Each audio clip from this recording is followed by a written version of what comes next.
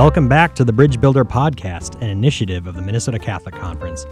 In each episode of the Bridge Builder, we try to help you connect your faith to the work of faithful citizenship and discipleship in the public arena.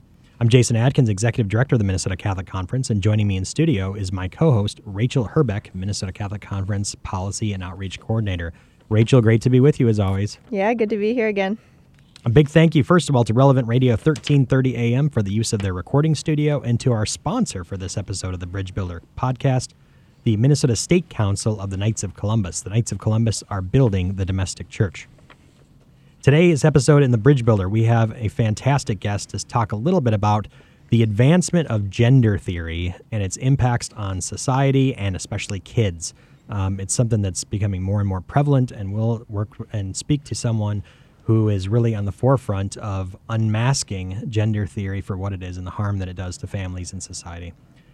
Emily Zinos with the coalition Hands Across the Aisle. Then in our Classic Catholic Social Teaching segment, we're discussing Pope John Paul's encyclical Christifidelis Laici on the lay vocation in the modern world. In his 1988 letter, Pope St. John Paul II writes on the laity's vocation and mission in the Church after the Second Vatican Council. And then finally, in our Bricklayer segment, we'll talk a little bit about how folks can get involved on important pieces of legislation at the end, as we near the end of the legislative session. Rachel, share with us a little bit about what people can expect in the Bricklayer segment.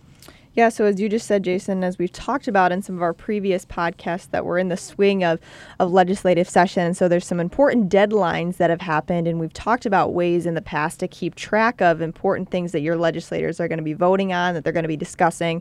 So we're going to talk about how do you keep up with those things and what you should be looking for at this point in the legislative session. Really, we got a really practical tool for you. Outstanding. That is fantastic. I'm going to try to stay untongue-tied the rest of this podcast, as I am not coherent this morning.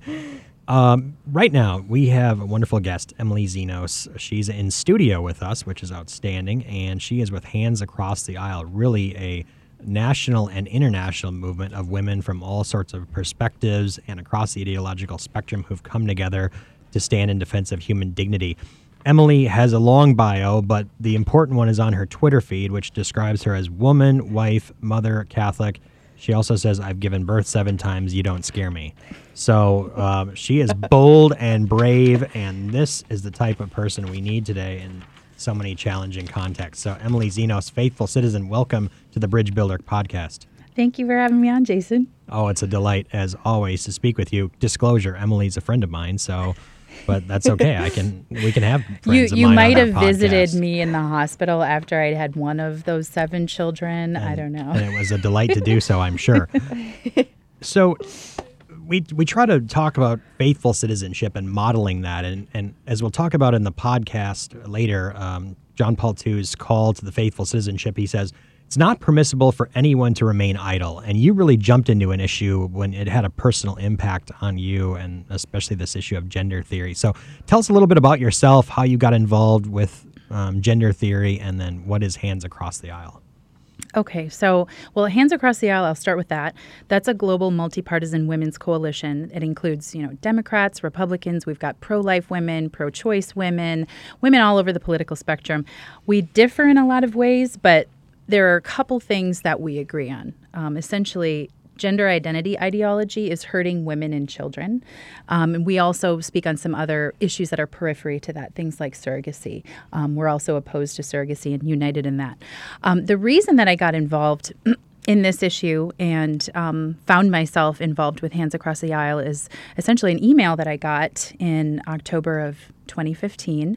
My kids were at a public school in Minnesota, and the principal sent out an email that said there was going to be a boy in kindergarten who would be identifying as a girl, and that the only way the school could welcome him was to read the book I Am Jazz to all of the kids in the school, essentially introducing all of the kids to gender theory or gender identity ideology. And my response at that time is still my response to this day, which is there is no child who is born in the wrong body. Every single child is born in exactly the body they were meant to be in, right? And we need to communicate that message. Great.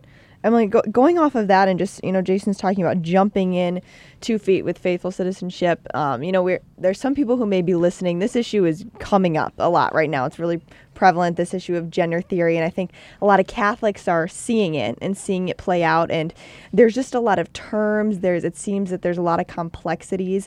Can you just define for people who may be listening, what is gender theory, for people who kind of are seeing this play out and are saying, I know that, this is wrong, that this is not good, but as Catholics, I don't know how to put words to it. I don't know where to start. Can you just define for people what is gender theory and how is it kind of making strides right now to make sense of it for people? Mm-hmm. Well, gender theory is a term that's typically used by the church or by Christians. It's a broad term that basically promotes a false idea that our body doesn't tell us who we are. Mm-hmm. And then as a result, there's no differences between the sexes.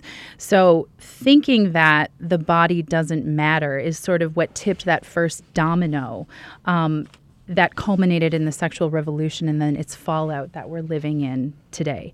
So thinking that the body's without meaning or purpose sort of undermines everything that we do and how we understand ourselves. The conflict that we see between the sexes, the decimation of marriage, artificial reproductive technologies, abortion, surrogacy, all of those problems wouldn't be with us today if we weren't thinking that the body was without meaning or purpose. Mm-hmm. Now, the work that I do with Hands Across the Aisle talks about gender identity ideology instead of gender theory because, within the Catholic or Christian world, gender theory is very broad, right? Mm-hmm. And again, so we're talking about all of the effects that thinking the body doesn't have purpose could lead to. But in our coalition, we're very specifically focused on the notion of gender identity and how that negatively affects law and policy. And gender identity I define as a state of mind that's unrelated to the body, and it's typically chosen. That's a direct contradiction to sex. Sex is fixed, it's unchangeable, it's with us, it's who we are from conception until death, right? Mm-hmm. So it's a direct contradiction to sex, and when you have gender identity in the law, next to sex or in place of sex, you don't have sex-based protections anymore. So you don't have women's rights, right? Mm-hmm. Oftentimes when we try to identify the problems in gender identity ideology, we get a response through the Minnesota Catholic Conference that the church doesn't say anything about gender identity ideology or gender theory or sex transitioning, et cetera, et cetera. How would you respond to some of those arguments that really this is sort of uncharted territory? It's a new thing that technology can now do, turn women into men and vice versa. And really the church hasn't spoken about this, so it's wrong for the Minnesota Catholic Conference, for example, to speak out against the harmful effects of gender ideology. And no, the church has been speaking out about this since basically forever. It's kind of an old heresy brought up again, the idea that our mind supersedes the body, or that the soul is more important than the body or separate from the body. It's an old idea that's just sort of come up again. So you can find all sorts of things, all sorts of ways the church has addressed this through the Catechism of the Catholic Church. Theology of the Body is an amazing resource that I think a lot of us have been exposed to, but maybe not quite enough. Maybe that's something we could be introducing in our high schools, and even there are some programs now for grade schoolers. There's a fabulous teaching document from the USCCB called Gender Theory, Gender Ideology Select Teaching Resources. It's such a good PDF with quotes from the Catechism, quotes from Laudato Si, quotes from the last 3 popes. And then Minnesota Catholic Conference has come out with this new fantastic document called Minnesota, Our Common Home, where you kind of bring some of these ideas in line with the church's teaching on integral ecology, about the way the natural world works and how we are a part of it. And our body, is something that we have to learn to accept and appreciate as it is, because that's who God created us to be, as a man or a woman. Mm-hmm. Thanks for that shameless plug for Minnesota, Our Common Home. And it's one of the reasons we developed the resources to help us understand the gift of creation, whether it's the gift of the natural order, but also the gift of our bodies as well. And how do we effectively steward that, focusing on our identity as disciples. Our identity is made in the image and likeness of God, and identity is made male and female. sexed people, not people with genders. So thanks for the plug for that, Emily, and I hope people will check that out on our website, mncatholic.org/ourcommonhome to learn more.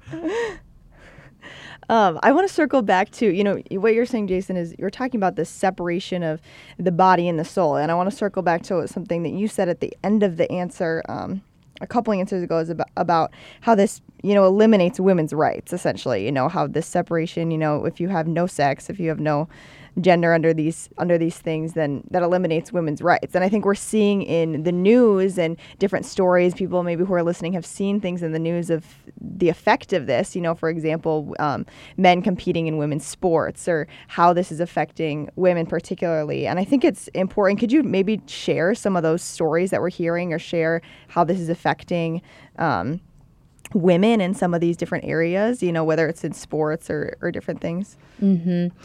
Yeah, gender theory or gender identity ideology, again, it directly contradicts sex. Mm-hmm. So a lot of the, special opportunities and accommodations that we have based on sex can't exist anymore, right? If we try to insert the idea of gender identity. Mm-hmm. So, the fact that we have separate teams for women, we can't have those anymore if gender identity is the basis for our athletic policies.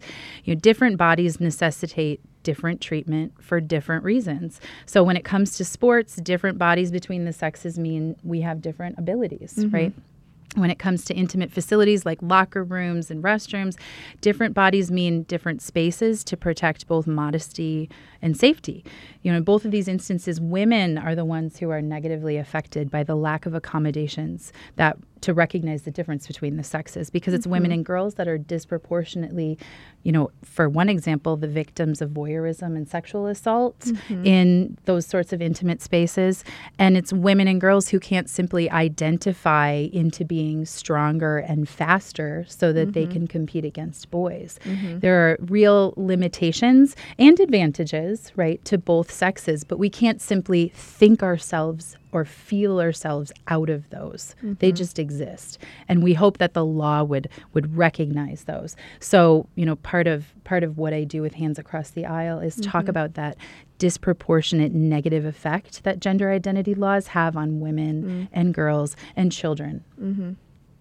Speaking of laws, you've become an outstanding advocate at the Capitol, Emily, and there is a new piece of legislation that's being proposed, a constitutional amendment that recognizes and protects people based on gender and mandates equality, gender-based equality.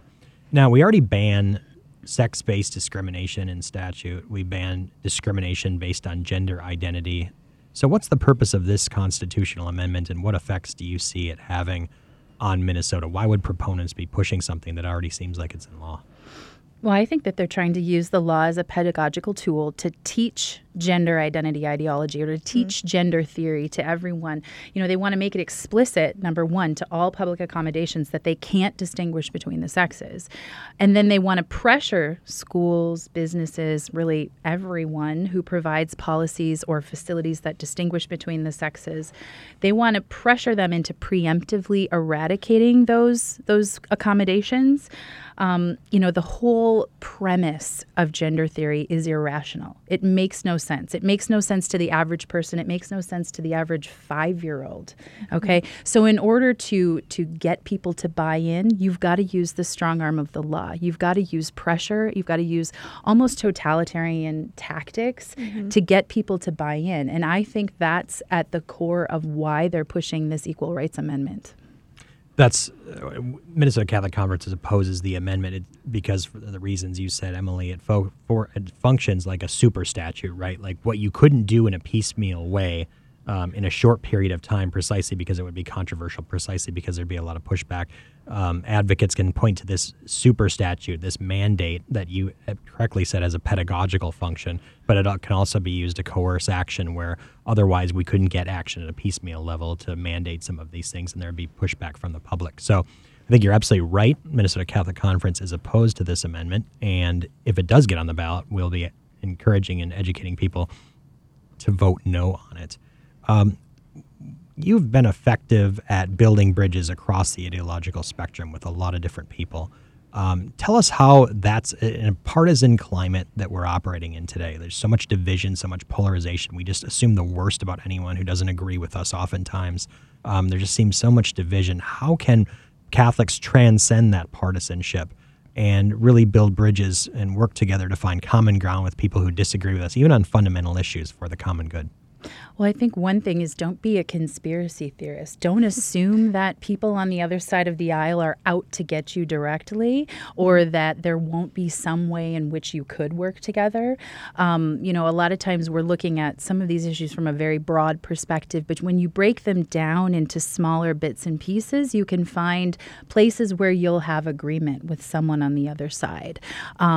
Like, for example, gender theory isn't going to fly with Hands Across the Aisle members, but gender identity ideology, right, that does, because when we're talking specifically about gender identity as a legal protection, I can find agreement with women who are pro-choice or feminist or what have you. You'd be surprised at how much people will agree with you, if you step out there boldly. Also, if you're a friend to someone, if you're charitable in your discourse on these issues, you'd be surprised at how far that can go as well. I think a lot of times we assume they're our enemy because we disagree and we won't find common ground and we treat them as such. I think that's a mistake. I think that we've burned that bridge before we've even crossed it. Then we don't have an opportunity anymore. Yeah, I think that's so important because I think even as Catholics, and I even think some of my own experience in advocacy is I don't look different enough, from how other people are acting, and we want to look different from the rest of the world. So even sometimes as Catholics, we fall into stiff-arming people based on what we think we know about them before we even try. We assume you're not on my team, before we even see, can we work together on the same team? So I think that's really, really important. And, as we've mentioned, throughout this whole podcast, you are an amazing advocate. You do so many amazing different things. You got your hand in everything from, gender ideology to surrogacy. And so for people who are listening, as doing outreach, a lot of the things I've encountered with people who want to be advocates, who want to step forward on some of these issues, they just don't know where to start. The process feels too hard. It feels overwhelming, so what advice would you give, just a regular person in the pews who wants to become an advocate on some of these things or get more involved? Well, I think all of us have a story or have some reason that we're passionate about an issue, right? And I think we're meant to be passionate about that issue, or we're meant to take that passion into the public square. I probably wouldn't be involved with this issue if it hadn't been for that email that I got at our kids' school, and then, the fight that ensued after that. I wouldn't be involved with this issue. Right. There's probably something in your life that you're passionate about as well. Or there's, someone right, who's been affected by an issue. Don't just sort of roll over and take that as, nothing I can do about it. There's always something you can do about it. There's always something you can say.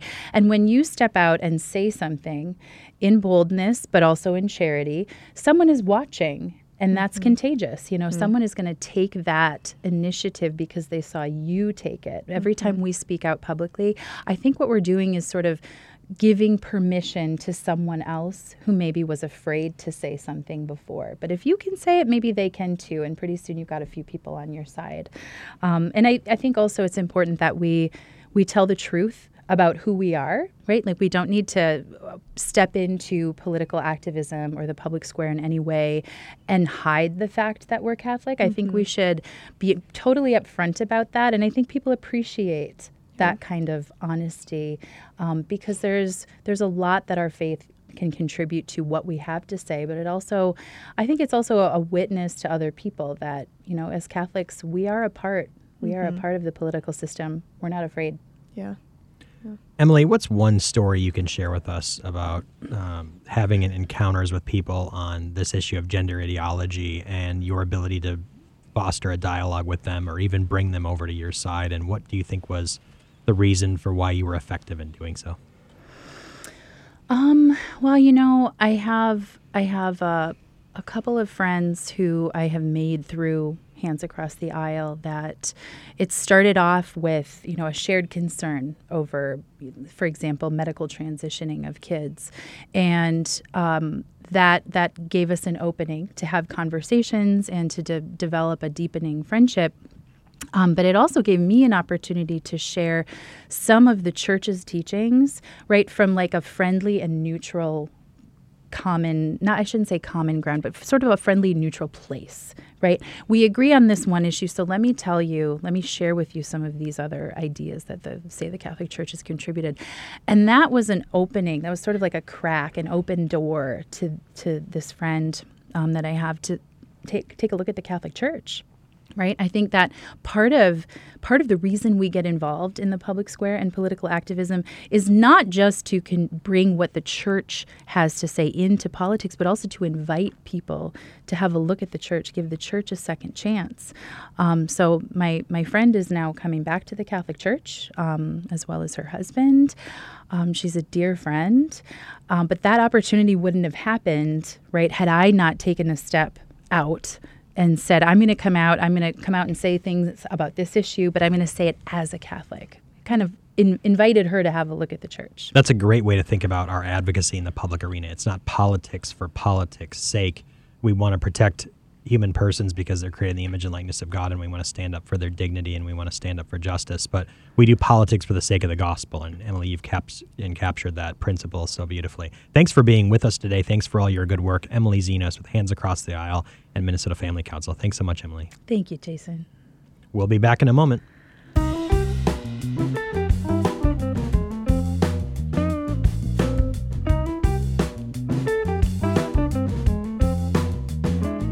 We are back with our classic Catholic social teaching segment. Oftentimes we try to look at documents that are celebrating anniversaries. We missed an important one. We're just a little tardy on it, but no big deal. Christifidelis Laici on the vocation and mission of the lay faithful in the church in the modern world. Pope John Paul II, Pope St. John Paul II from 1988. So it's a little past its 30th anniversary, but an important one. Who are we? We're talking about faithful citizenship. What is the vocation of the lay faithful? And in particular, what's the vocation of the lay faithful in the public arena? As we mentioned earlier in our discussion with Emily Zinos, John Paul II reminds us that it's not permissible for anyone to remain idle.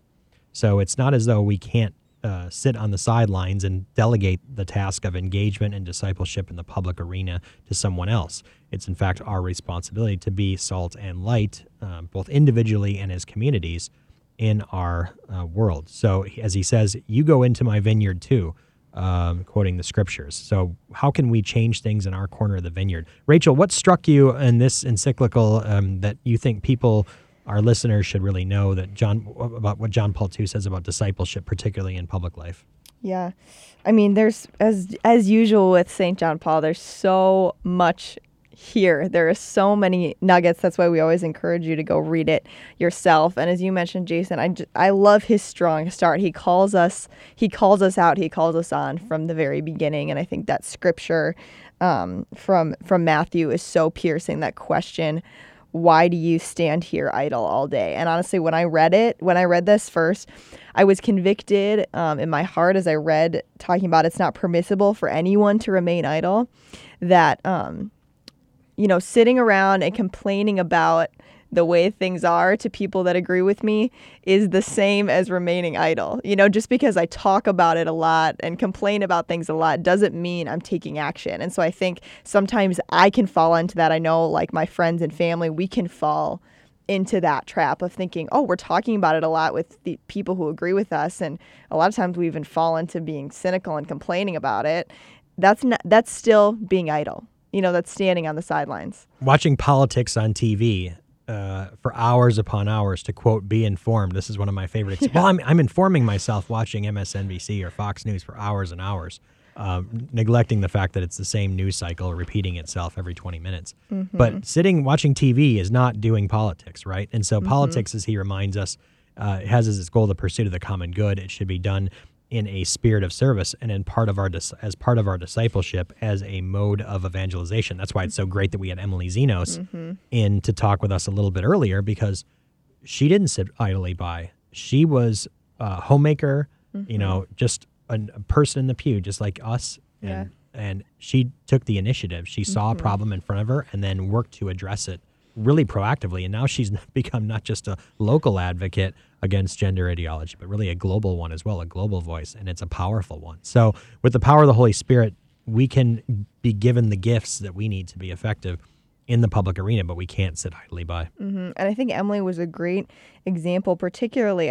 I love that having that particular example of this gender theory and this gender ideology, this particular issue that she's working on. Because one part that I love in here is he talks about how our faith throws this new light on things. And it doesn't just give us a quote unquote spiritual solution, but it actually allows us to see solutions to problems that are most fully human, and so faith doesn't say, oh, here's the Catholic solution or here's the Christian solution. Faith enlightens our hearts and our minds to be able to see things rightly so that we can make a judgment, make a decision and a contribution and a solution about something that's most fully human, and I think, Emily and what they're doing shows that in a really particular way, of the light of faith being cast on this struggle for people, being cast on this gender ideology, really cuts through the confusion and says, wait a minute, in the light of faith, this is actually the thing that's most human.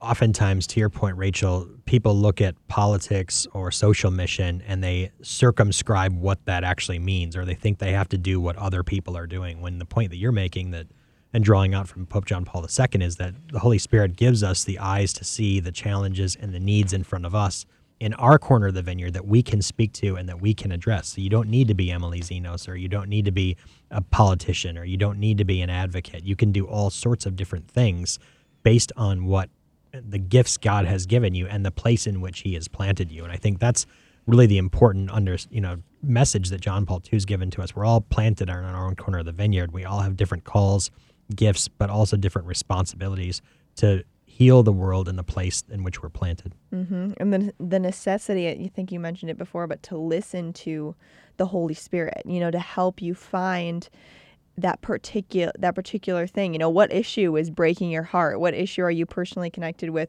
Where is God calling you to use your gifts? And, my dad always has this saying, he says, if you're a disciple, you know what God's saying to you and what he's asking you to do about it. So that's the life of a disciple, is not sitting by idly, but how is God speaking to me in relation to what's happening in the world, in relation to the pressing needs of the world. And that requires silence, that requires prayer and listening to the Holy Spirit to push us into action. He does, John Paul II, though, highlight one particular area of concern. He's reading the signs of the times and encourages us to read the signs of the times. And he highlights the threat to the dignity of the human person, right? These questions, these great questions that involve all kinds of threats on so many different levels to the dignity of the human person, the sanctity of human life in general. And he calls our attention more deeply to these questions and ones that need to be given particular attention and need particular work. And I think, one particular thing, and this is why we encourage you to read it, is I think we have the thing that comes to mind usually when we talk about human dignity and violations of human dignity as degrading human dignity, which is absolutely happening. And that's how he reads the signs of the times. But he also has this other really interesting observation of two things are happening at once in our culture, right? There's the degrading of human dignity. There's, we have all the abortion and all these different things that degrade human dignity. But then at the same time, there's also, in a lot of different ways, an unnatural elevation of the human being as well, to different ways that we treat other humans as idols, and so I think it's really important, especially with the things going on in our culture. It's really interesting to have that dichotomy, those two things at the same time, that the same forces that degrade human dignity, the same forces of evil and ultimately forces of death and the culture of death are the ones that elevate human dignity to be idols. He proposes as a solution or as a response to these challenges of degradations of human dignity, an authentic humanism. But he's quick to point out that an atheistic humanism can fall into the traps that you're talking about, right? So humanism has to be rooted in Christian anthropology, a vision of the person created in the image and likeness of God. Otherwise, it falls into an atheistic humanism, which actually can be and has been destructive, right? Mm-hmm. A lot of rich material in this letter from John Paul II, Christifidelis Laici from 1988, a worthwhile document for your responsibility as a faithful citizen in the public arena. We'll be back in a moment.